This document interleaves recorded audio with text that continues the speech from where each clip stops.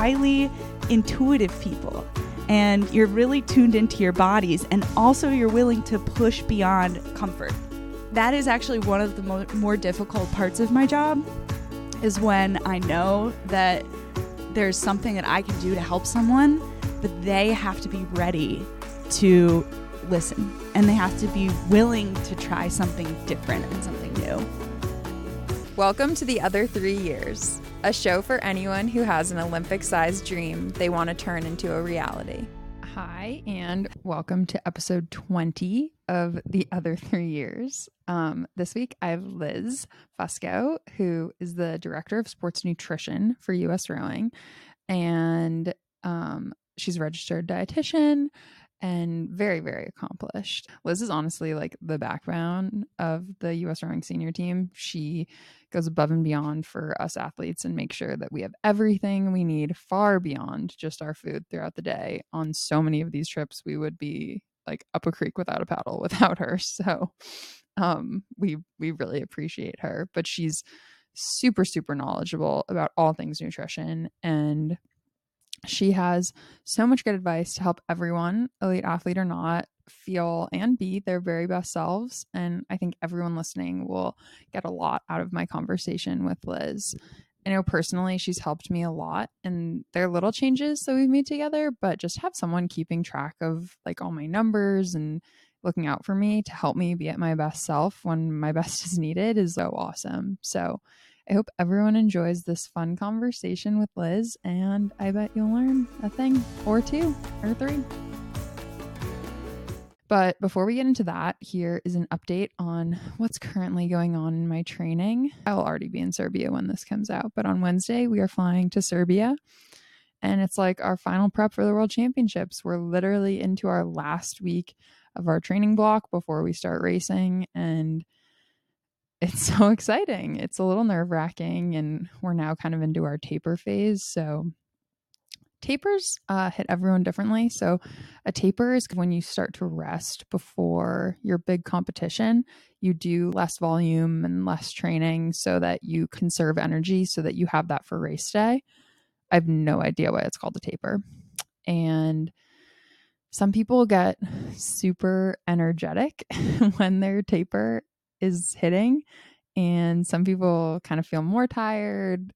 Everyone reacts to a taper differently, and everyone hits a taper differently, but it is nice to be in it. Our practices are a bit shorter, and it just really feels like it's about to be race time. So things are going well in our boat. Sophie and I have had some good practices, and I think we're just really excited to like get to Serbia and race. And I think that we've gotten better at talking about what we need and what is going to make us like the best version of our boat and of ourselves. And I think it's been really awesome because the coaches are really supportive of everyone being an individual, and we don't all need to do the same things all the time, because that doesn't necessarily benefit knowing us all as individual athletes and doing what individually we need to do so that we can make our boats go really fast. I just think that's a really cool thing. We're still a week out. Week from today, we'll have our first race in the women's double. They released the entries, and there are 21 women's doubles entered. Some crews we've raced before, some we haven't. So the nerves will definitely build as we get closer to race day, but definitely just feeling excited. And we've been in Erba for 2 weeks, but it feels so much longer. I was saying today at lunch, like, I feel like I live here. I feel like my routine is, I just do this every day. This is my life. But soon we'll be out of here and we'll be in a new hotel and a new routine. So that's exciting. And then we get to race. It's kind of crazy. Like, this year has felt really long, but really short all at the same time. The key to tapering and racing is to make sure you have a lot of stuff to do to occupy your mind, because you don't just want to be sitting around thinking about the race and kind of blowing things up in your head. So got to make sure you've got activities and books and work and TV shows and all those things, so that, you know, you can stay chill and calm which is big to me. We've been playing a bit of a like rotating book club. I'm now reading this book about a like serial killer and a trial. I got it from Molly Bruggerman. It's pretty good. It's called 13, and yeah, I've been enjoying it. I've got like 100 pages left, so then hopefully I can find another book because I already read all the ones that I brought. This past weekend, my like best family friend from growing up, Oliver, got married in California. So my brother was the best man and my dad was the officiant at the wedding.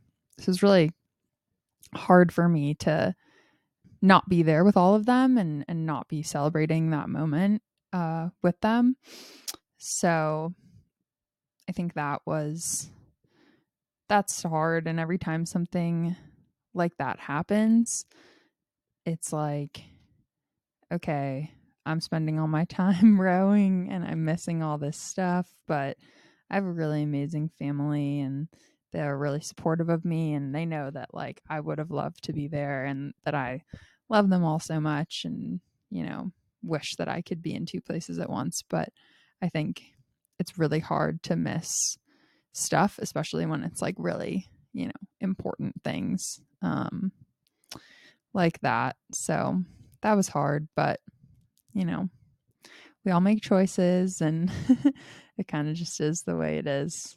And they had a beautiful wedding. It seemed like everything went really, really great. So I'm so happy that they could have that time and those moments and, and that technology has come so far so I can instantly get lots of pictures and videos of it. But I'm happy that they're so happy and it was really nice.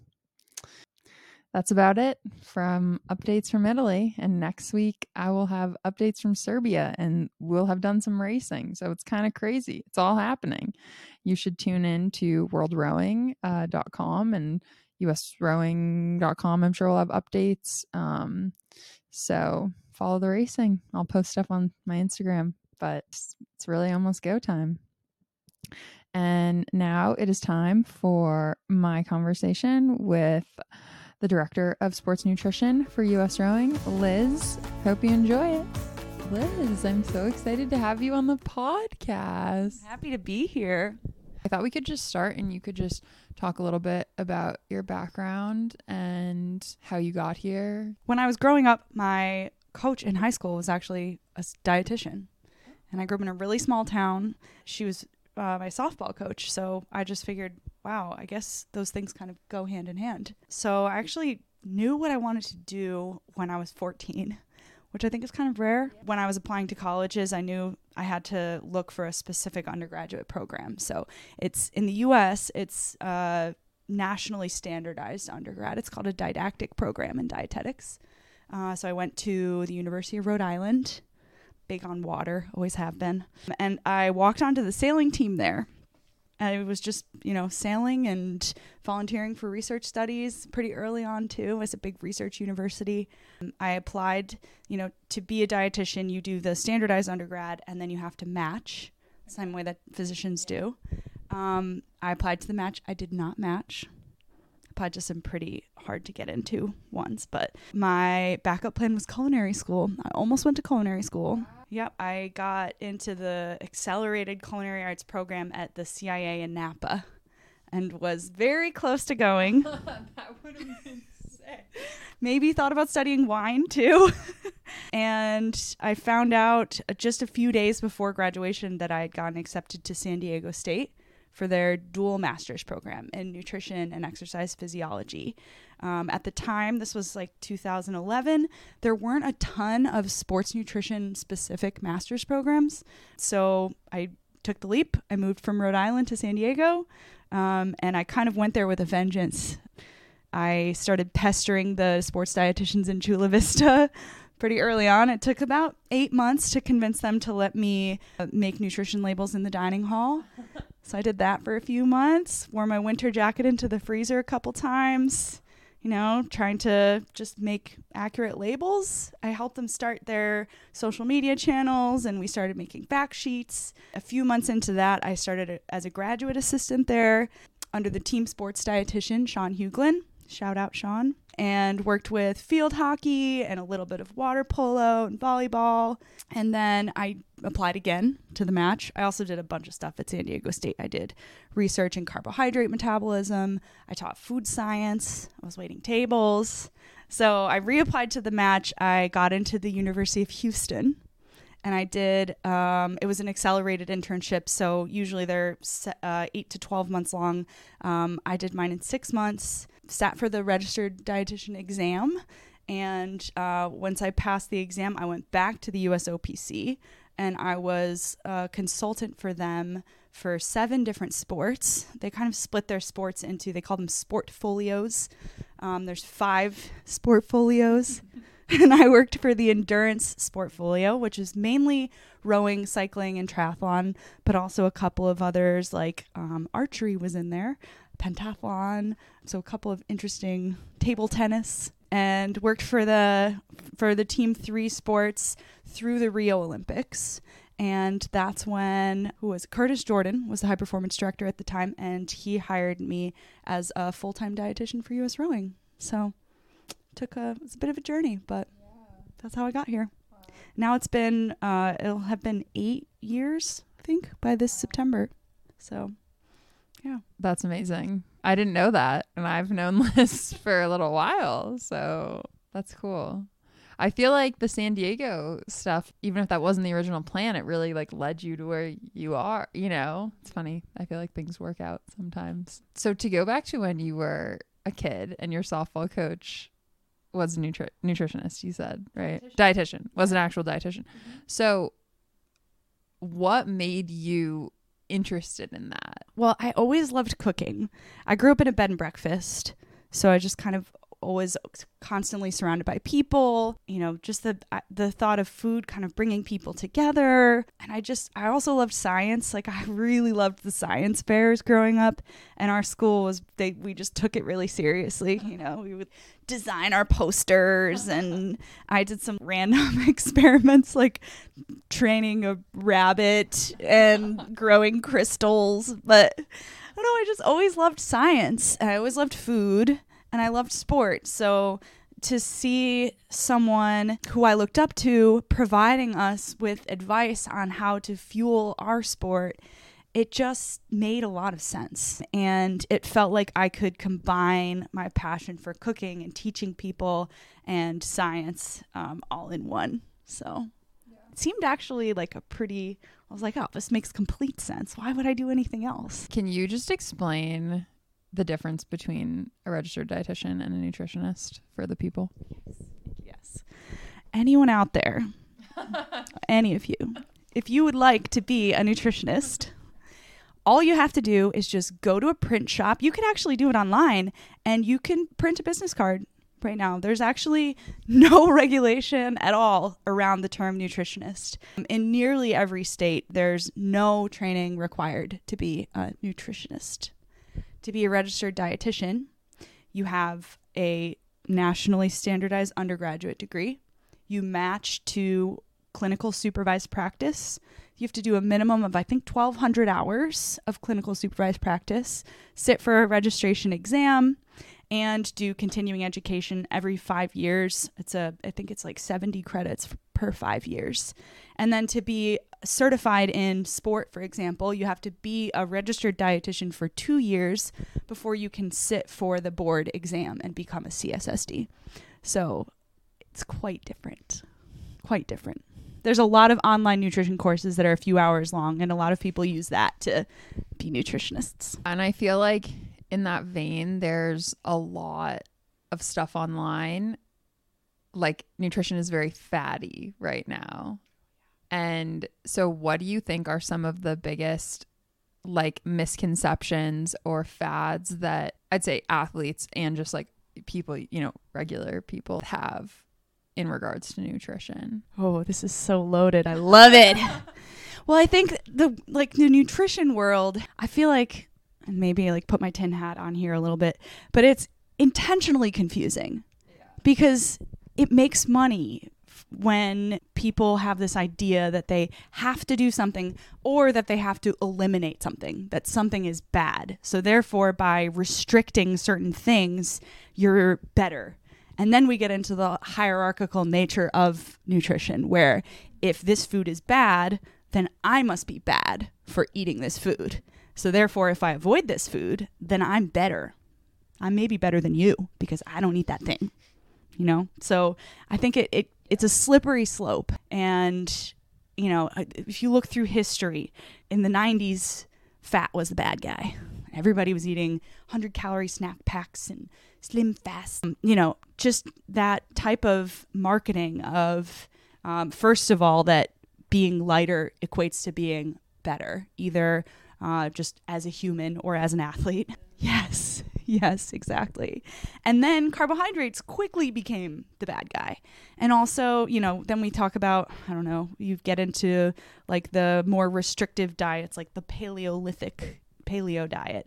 That one's funny because we've actually evolved at least 3 times in the last 12,000 years. So we are quite literally not our ancestors. It's just that concept of eliminating or restricting things is better. I think that's a common misconception that just spans across decades in the nutrition world. Do you think there are things that you see athletes have misconceptions about versus just people that work out on a more recreational basis? Or do you think it's pretty much a similar vibe that people are just getting from our culture? I feel like there are similarities and differences, and I would say maybe that there are themes in different types of sports.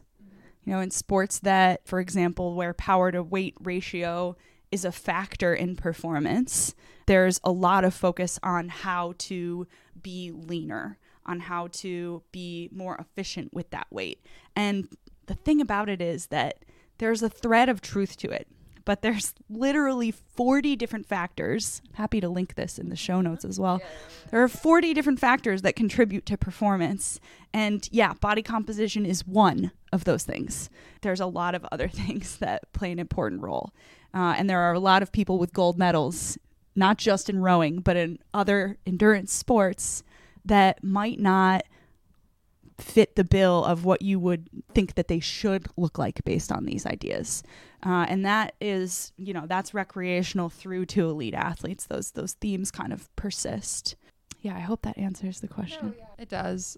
Because I just feel like for me personally, before I interacted with you, like on the senior team, I had only very basic nutritional advice, which isn't to say that it was bad. It was just very like, you should eat carbs before you work out and protein, like the triangle. If you work out this much and you weigh this, very basic things. So I feel like a lot of the stuff that I thought or, and even maybe still think is from what you see online or read about or, people say, because that's what you're being bombarded with, all the time. There's so many videos on Instagram and TikTok, like what I eat in a day and whatever. I'm like, this is ridiculous. So to kind of be a little more like USRowing specific, when you were first hired, what was your kind of job description and has it like changed over the years? And what would you say are like the biggest improvements to maybe the organization as a whole, but also like the senior national team that you've made? I have a lot of appreciation for how it all started because the point of view at the Olympic Committee at the time was that rowing was a sort of closed off sport that wasn't really utilizing resources very well. So I think coming in, the guidance that I was given was to not cause a huge stir, to come in, to show up, to bring some snacks, make some smoothies, shake some hands, and not to get too involved too quickly, which that was actually really hard. It was hard to not jump in and say, oh, you should do this right off the bat before people knew who I was. I still remember meeting the head coaches at the time and being so excited and putting my hand out to shake their hand. And they were like, who are you? Like, what are you doing here? So just having that kind of slow and steady entry allowed people the chance to get to know me as a person and realize that I wasn't a spy. It wasn't a threat. That I was there to just help the athletes be better. And starting off, I had a lot of freedom in terms of what I thought the role should be.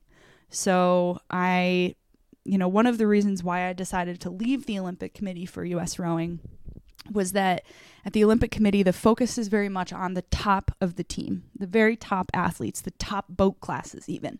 So even if you were on the senior national team and you were in a not priority boat class, then the instruction from them to me was not to focus on those athletes.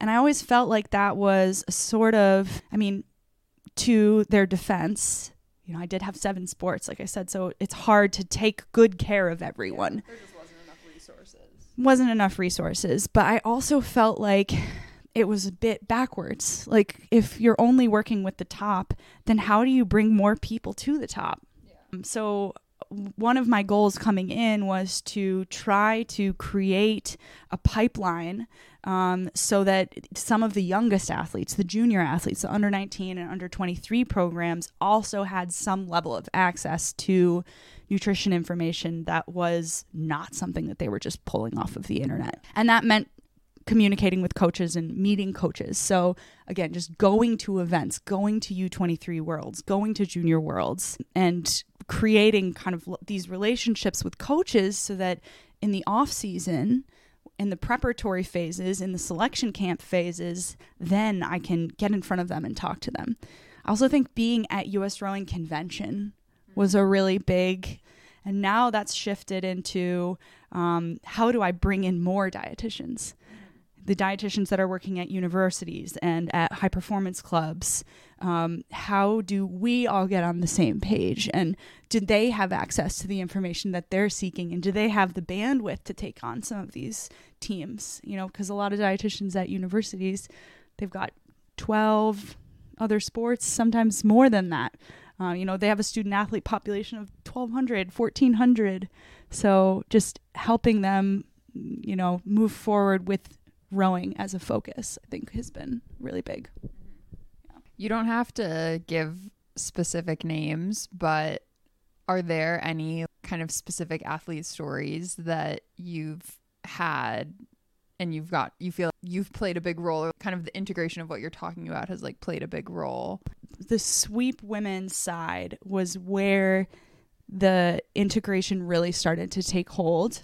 And I feel like it kind of trickled out from there, not down, but out. In the beginning, the men's and women's teams, sweep teams, were both training in Princeton together. And it was always really a priority to try to equalize that resource allocation.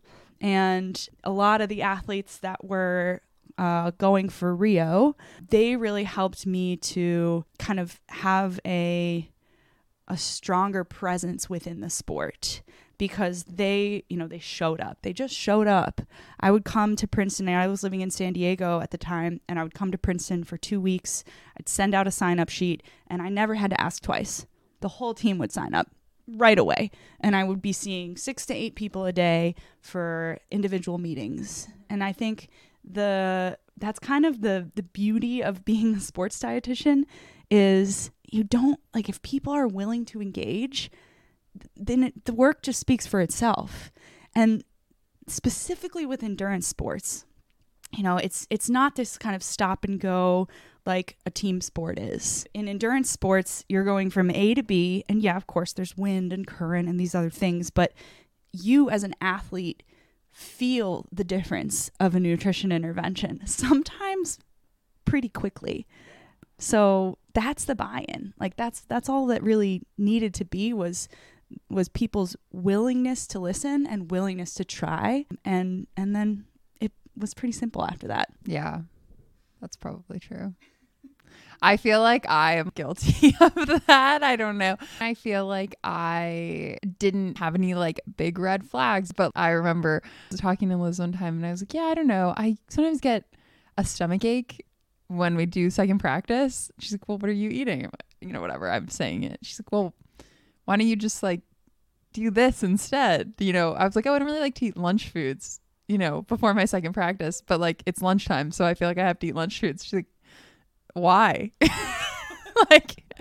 That's so silly. But just nobody had ever said that to me before. But like in the time, I was like, oh, okay, I guess I'll stop eating lunch food. And then my stomach didn't hurt. My second workouts got a lot better. For how many years was I, like it's just all so silly. And I'm sure a lot of people have like a similar, we'll like talk about it just randomly. People will be like, oh yeah, I was always feeling this way. And then Liz said to put electrolytes in my water. And then I suddenly like got so much faster. It's these things that we just don't, we're smart people, but I guess we're all stupid. I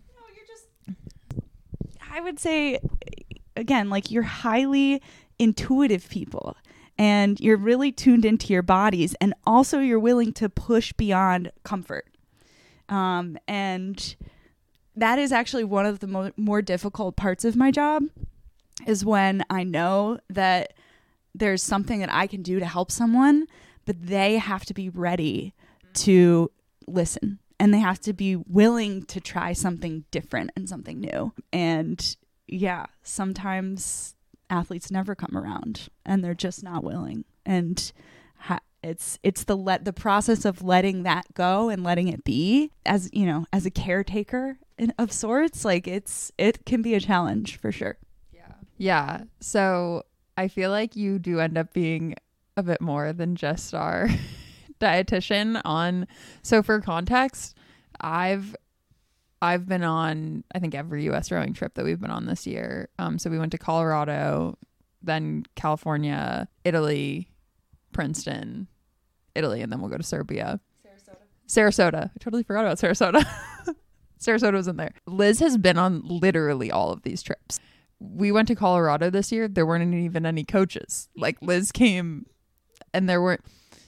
Can you talk a little bit about just like how it's been spending so much time with the team and kind of the other roles that you've ended up playing? And you're definitely like a part of the team. First off, it's an honor and a privilege. I've always considered it that way. It's like kind of silly to say, but I kind of think about you're all my children, adult children. And yeah, I think having the degree in the master's in exercise physiology has been really helpful. And not just in being a better sports dietitian, but also in wearing, a little physiologist hat every now and then. I love doing lactate testing. I love helping with VO2 max testing, RMR. All of these things are really fun and interesting and help inform the work that I do with nutrition with athletes. So, being in Colorado and getting to do a series of different types of testing, that was super fun and really informative. And I think, part of being an international sports dietitian, I'm sure, there's plenty of other international sports dietitians that can attest to this, including another mentor of mine, Liz Broad, who she was working with the Australian canoe kayak team for a while as a team manager, but also was their dietitian and also was cooking for them because they're a pretty small team. So just we're team players and we're willing to work hard to make things run smoothly. So I think, in Sarasota, I did rotating supper clubs and I was cooking dinner. I was cooking meals and trying to cook enough that there would be leftovers so that people just didn't have to be on their feet more at the end of the day. At the World Cup, I was a team manager. So I was going to the team manager meetings and just learning that process and those interactions and meeting other team managers. And yeah, I feel kind of like a jack of all trades at this event, feeling like a bit of a Swiss Army knife. You need something, I will do the thing. And being here at this hotel, this place that we've visited so many times, we spent weeks here. Now it feels really smooth. Like there's not as much to need to focus on as a dietitian. So now I'm focused on, we have a second hotel where we have other athletes staying. So now it's getting that one up and running and, to the level that we're at here. So yeah, just being a team player and doing whatever I can do so that everything runs smoothly has been really fun. And we really appreciate it. We would be stranded so many times if it wasn't for Liz. It's actually true. When you are, since we're talking a little bit about travel, when we're like on a trip, like an international trip, can you explain a little bit about kind of what you do to prepare for the trips. So before we leave, I like to do some research on the area. And then, if it's somewhere we've been before, then I have a pretty good idea of what's accessible at the grocery stores. But we know that there are certain things that we have in the US that we use from day to day when we're training that aren't as easy to acquire here or are a lot more expensive. So I'm trying to find ways that I can create a lot of familiarity in these places without having to spend a ton of money, because we all have a budget that we try to abide by. So one of the things that we do, and I always have a few interns in the summertime too, and I really relied on them a lot this year because of the travel calendar. But we pack, I call them food bags, which is a process. We have to make sure that they're not overweight. We have to make sure that they contain enough of what we need, which generally is going to be some type of, we'll call it a sports food, but really they're fruit snacks. Fruit snacks, things that we can grab and have quick energy on the water. And we have to have enough that we don't run out. Actually, props to Mama and Papa Wagner for bringing us an extra supply of fruit snacks this summer. We always have, a couple of things that are just easy ways to round out meals and snacks, like a protein powder, for example. Something that's not as easy to get here, or it's just a different type than we're used to. Plus, we have a supplement sponsor as well, so we utilize their products. And then an electrolyte powder or several different kinds, and typically also protein bars or bars of some kind. And sometimes that is actually because it's more economical to bring it with us than it is to purchase it here. The same bar that we have that we can buy in a 90 pack in the US for $13 costs €1 per bar at the grocery store here. So it ends up being quite cost effective to just plan a bit in advance. Then the other thing that I do is I try to communicate with where we're staying. Sometimes that's easier than others, so I can think of a few locations like, Serbia is going to be a bit tricky, I think. Bulgaria was difficult to communicate well and consistently, but I like to send out menu guidelines before we arrive somewhere. That just has kind of the basic premise of our breakfast, lunch, and dinner, some recommendations for athletes with allergies or athletes that are working towards making weight, and then a boxed lunch kind of guideline. The boxed lunch guideline came after some failures with that. And then if I'm lucky, then I can get some sample menus from where we're staying and kind of work through the menu with the hotel restaurant to try to basically solve problems before they arise. And then once we're here, it's usually not so much about education at that point. You're here, you've made the team, we've had all of our kind of interventions over the course of the off season and the preparatory phase. So when we're racing, we're just focused on the things that we are used to, like trying to keep it as regular as possible. So I've got a recovery station at the hotel typically, and then I usually also have one at the course or at the boathouse.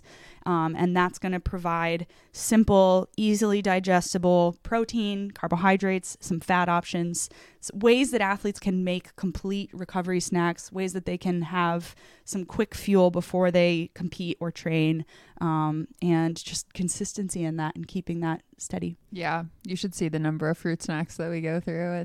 And yogurt, everything. It's crazy. What are some horror stories that you've had to problem solve your way through?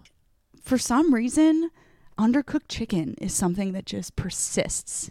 I've had this conversation with other dietitians too from other countries, and I've been trying to keep count. So four different occasions in 3 countries so far we've been served raw chicken. And so just food safety in general, I think it's just very different in some countries than it is in the US. And so it kind of cracks me up when people are like, oh, European food is like, makes me feel so different. And like the pasta here is different and all this. It's like, well, okay. I mean, maybe you're just a little less stressed. I don't know. Maybe because pasta is like a glorified huge part of eating here, it's a cultural thing. But the food safety is, I would say, the most constant challenge. Like again, I go back to Bulgaria. I don't mean to, like, I love you, Bulgaria. You're great. But I had this issue with the dining hall there where staff were like putting their bare hands into boxes of like granola that I was buying specifically for the athletes. And sometimes I have to get a little stern with them about that. They also weren't hot holding food, which is a big part of keeping it at a food safe temperature.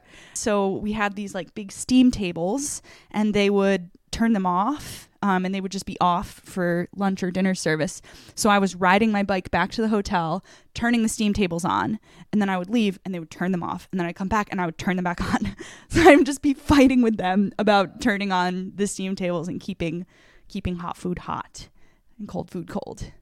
It's really little things like that can create big problems for teams when we have long lunch and dinner periods. So the food safety, I think, has always been a challenge. And then people think I'm insane when I walk around in a grocery store.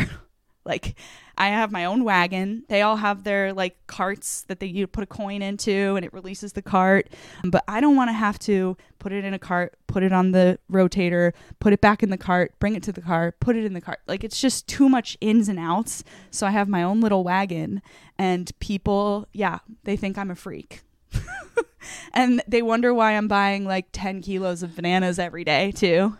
So I honestly think I might be like changing you might be changing the purchasing patterns of some of these grocery stores.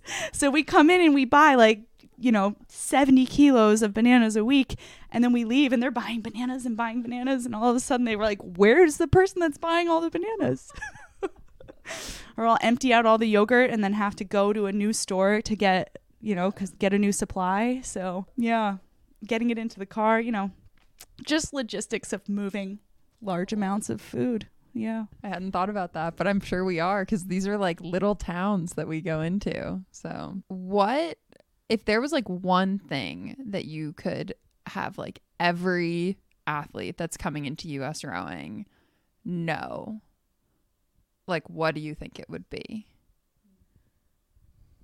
I'd say regarding nutrition, but maybe just outside as well. Yeah. So I think the overarching goal is enough. Get enough. Eat enough. Often enough. It can be that simple. I have this little series that I call the 5 R's. So it's one thing, but it's really 5 things. It's rehydrate with fluids and fluid-rich foods, repair with proteins, refuel with carbohydrates, reinforce our immune function with fats, colors, and fermented things, and repeat this every 3 to 4 hours that we're awake. I feel like I feel like it's true. I think I eat, it's amazing. I eat a lot, but I don't gain weight. I'm not a lightweight rower, I should say that, but it's actually kind of crazy. You're like, oh, okay, just keep eating. What would you say is your perfect smoothie, and maybe also protein ball? Good question. So the USOPC dietitians, we developed a smoothie flow sheet, which is pretty cool. And it has 35 recipes on one side, and then the other side is a flow sheet based on like what things you have.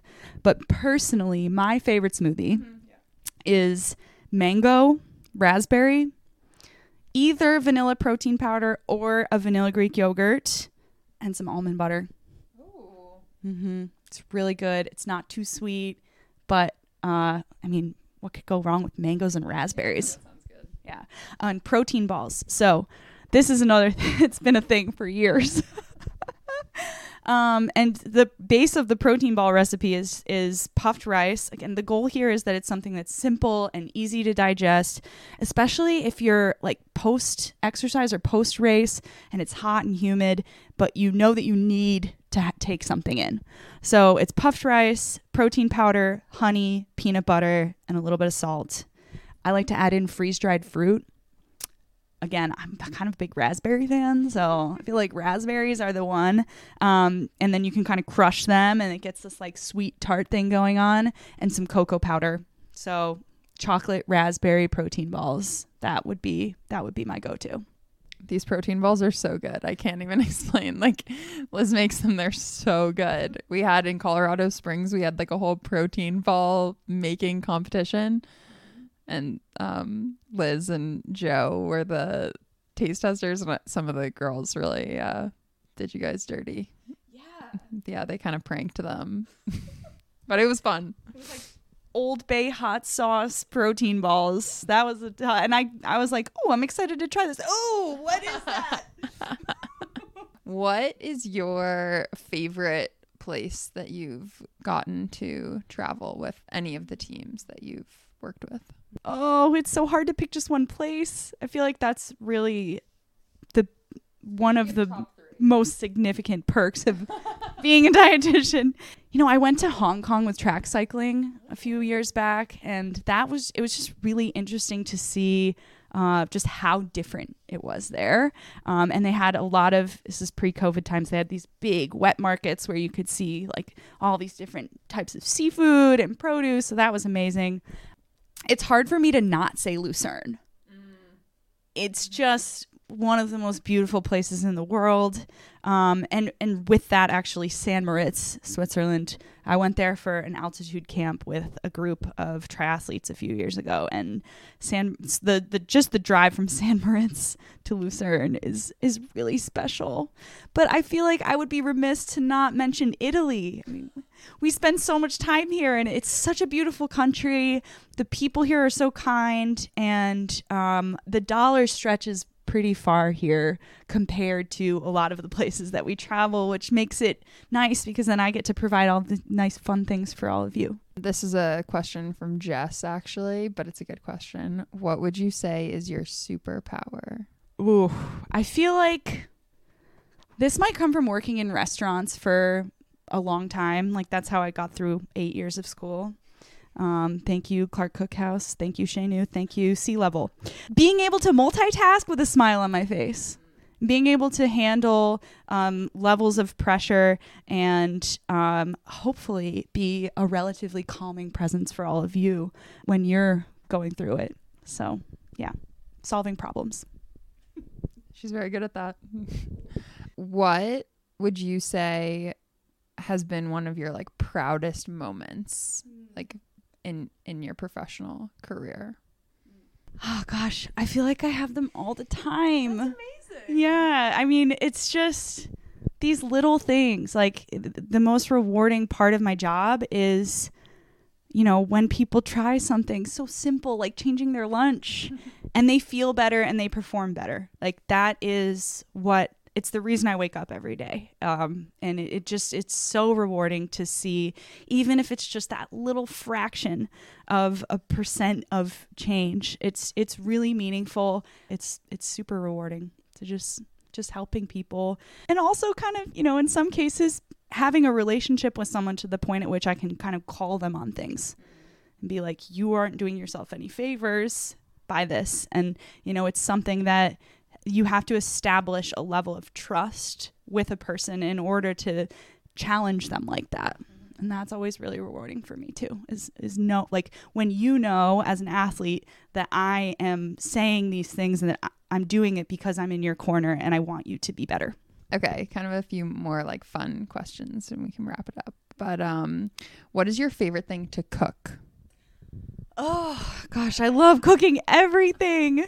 It's so fun, but I feel like I really love a good soup. Ooh. Maybe it's just because I'm a Vermonter, grew up in Massachusetts, and you know we go through cold times.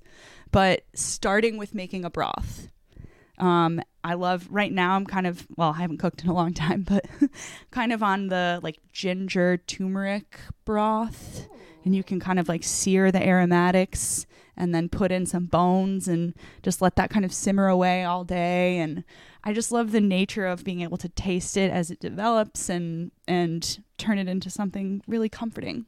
So I'm gonna go with soup. So we all know that you have an amazing dog named Sonoma, who we all love very much, do you believe, what do you feed Sonoma? Do you feed Sonoma people food or dog food? Do you have opinions about what to feed your dogs so that they have a happy, healthy life? I think it's similar to humans, right? And like, I want my dog to enjoy eating, and I want her to enjoy her food. So sometimes it changes. You know, right now it's Rachel Ray Nutrish. And that varies, you know, sometimes she wants chicken, sometimes she gets tired of the chicken flavor, so then I get her the salmon flavor. But yeah, I do love to give her some little like trimmings of like pieces of chicken, or she also loves yogurt, and probiotics are great for dogs too. So I usually give her a little spoonful of yogurt as well. Also, side note, she's hanging out with a mastiff named Ralphie right now, and they're so cute together. My friend Cassie says that they kiss, that they literally kiss each other, and that they're besties. So yeah, she's the best. Ralphie is a great name for a mastiff. What about like your favorite restaurants? So I'd say like just like favorite restaurant, favorite like chain restaurant, and then favorite fast food restaurant. Oh gosh. Well, I feel like we should start with fast food. Okay. Because the thing about fast food is like a lot of people would just be like, why would a dietitian eat fast food? That's trash. That's garbage. That's bad. But we know as enlightened nutrition folks that there are no good, bad food. Like good and bad foods aren't really a thing. And it doesn't need to exist in that dichotomy. So when I was growing up, one of my family members worked at McDonald's. And my little cousins and I would go, we would play in the ball pit until we were exhausted. It was also during Beanie Baby time. So like we would get our little kids meals, and we'd collect all the little Beanie Babies. So McDonald's is actually my favorite fast food chain because of all the memories that it evokes. And also I just think they have the best fries. For a chain, I don't know. I feel like there's positives and negatives to all of them in terms of flavor and like how tasty something is. But I also kind of just love a Cheesecake Factory trip. You know, like there's nothing wrong with that. Olive Garden's pretty fun too. It's been a while since I've been to either of those places, but 10 out of 10 would return. But I really do love finding restaurants, which I'm sure you know. And the thing that, to me, that makes a restaurant really good is the care that goes into the preparation of it. So, you know, here in Italy, there are a lot of places that they call it agrotourism, where it's a farm and also a restaurant, and usually also a hotel. I mean, this hotel that we're staying at right now, Leonardo da Vinci, the owner, Maurizio, is also the chef. And he's an incredible chef. He cares so much about his food, and he sources very high quality items, and he just puts so much love and care into it. And he's there every meal serving us mostly with a smile on his face. And I mean, like, he must be the hardest working man in this country. You know, one of the hardest working people in the world. You know, the people and the care and the love, like, that's what makes a really good restaurant to me. And there are so many of those all over the world. So, yeah, just finding those and trying them and learning to appreciate new cuisines. But I also weirdly love steak tartare. That's kind of my thing. Raw steak. Liz also taught me a really good tip when you're trying to find like a good place to eat that's cheap. You can go on like your Google Maps app and do like the $1 sign and the 5 stars sign. Is there something else with it too? Yeah. And then it just brings you to like cheap, delicious places. We found a taco shop in Sarasota that way that's in a gas station. But it was so good. It was so good. Yeah. So just branch out and try that $1 sign 5 stars. I think my last question is just like, if you were to recommend kind of places for people like listening to go for like good information, like, are there any kind of accounts or websites or things? Yeah, there's a lot of not so great stuff out there. I do think there are tons of really talented dietitians on social media that focus on intuitive eating, and also it's called Health at Every Size. So we can definitely, I'll put a few links in there for those. But sports specific, teamusa.org/nutrition. We've got our athlete plates on there. Those are just a great foundation for how to eat according to your activity level. And then we've got a ton of fact sheets on recovery nutrition, on travel nutrition, different types of injuries and illnesses, all sorts of stuff. It's very comprehensive, and a lot of information about different types of supplements on there, like caffeine. And then speaking of supplements, the Australian Institute for Sport has a supplement framework where they rank different things based on their evidence, their safety and efficacy. So the AIS Group A, especially, that framework is really helpful in guiding just what's worth it and what's not, because most of it's not. The Gatorade Sports Science Institute, the GSSI, actually has a lot of great resources as well, and more than just Gatorade, but hydrating and understanding, differences in sweat rates and how to stay hydrated and achieve those things. I feel like those would probably be my tops. Yeah. Amazing. Is there anything that I have not asked you about that you would like to share with the people? As an endurance athlete, the most challenging thing can be understanding how to adjust your energy intake to meet the demands of different types of training and intensities. I will just finish with kind of I don't know if it's a PSA or a shout out to carbohydrates. Thank you, carbs, for fueling our brains, our minds and bodies. And the harder you work and the longer you work, the greater your reliance is on carbohydrate as a fuel source. So as Louise Burke says at the AIS, when the going gets tough, the tough go carbohydrate. I love carbohydrates. Carbs. Yeah. Carbs. Amazing. Thank you so much. This has been so fun. I asked Liz for our Ask Christy Anything for this week. So here is our Ask Christy Anything from Liz. So as someone who has been to the Olympics and has been through that experience, my question is twofold. First, what do you think was one of your biggest takeaways, and what did you learn from that experience? And what do you hope to take with you and bring into this journey to Paris and go from there? I'd say the biggest thing that I learned is that achieving a big goal or feels like a big birthday.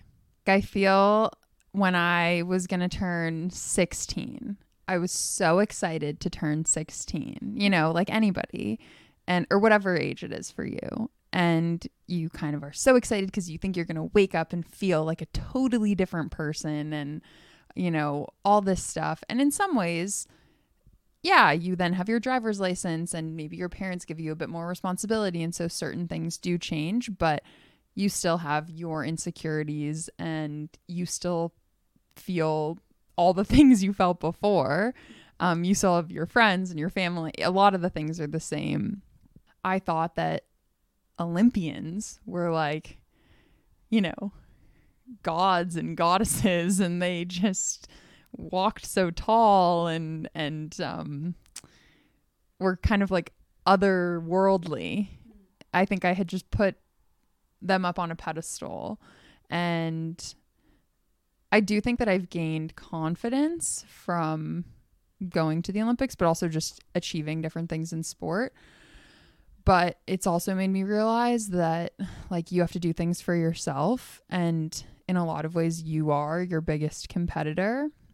And so I think that in continuing to row and to chase another Olympics and try to make that team and see how well I can do in the Paris Olympics, it's more like, okay, how good can I be?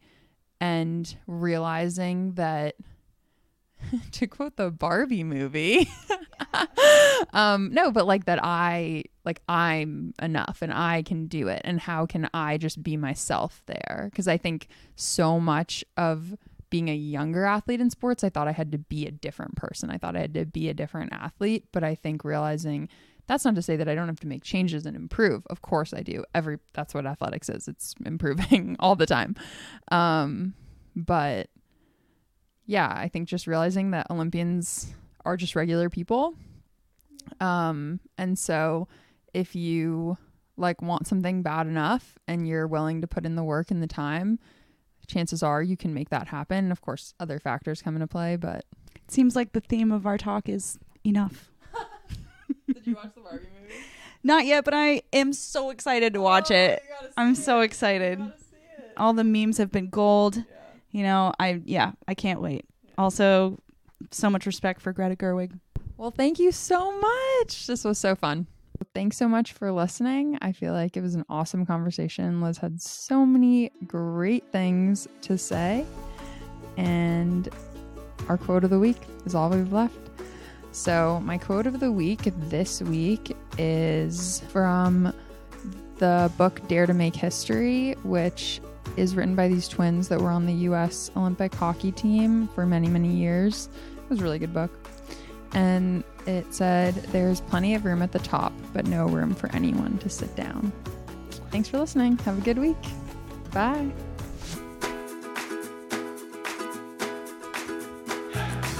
I'd love to hear from you, so send us a topic suggestion, or if you'd like to submit a question for our Ask Christy Anything segment, head to our website, theother3years.com.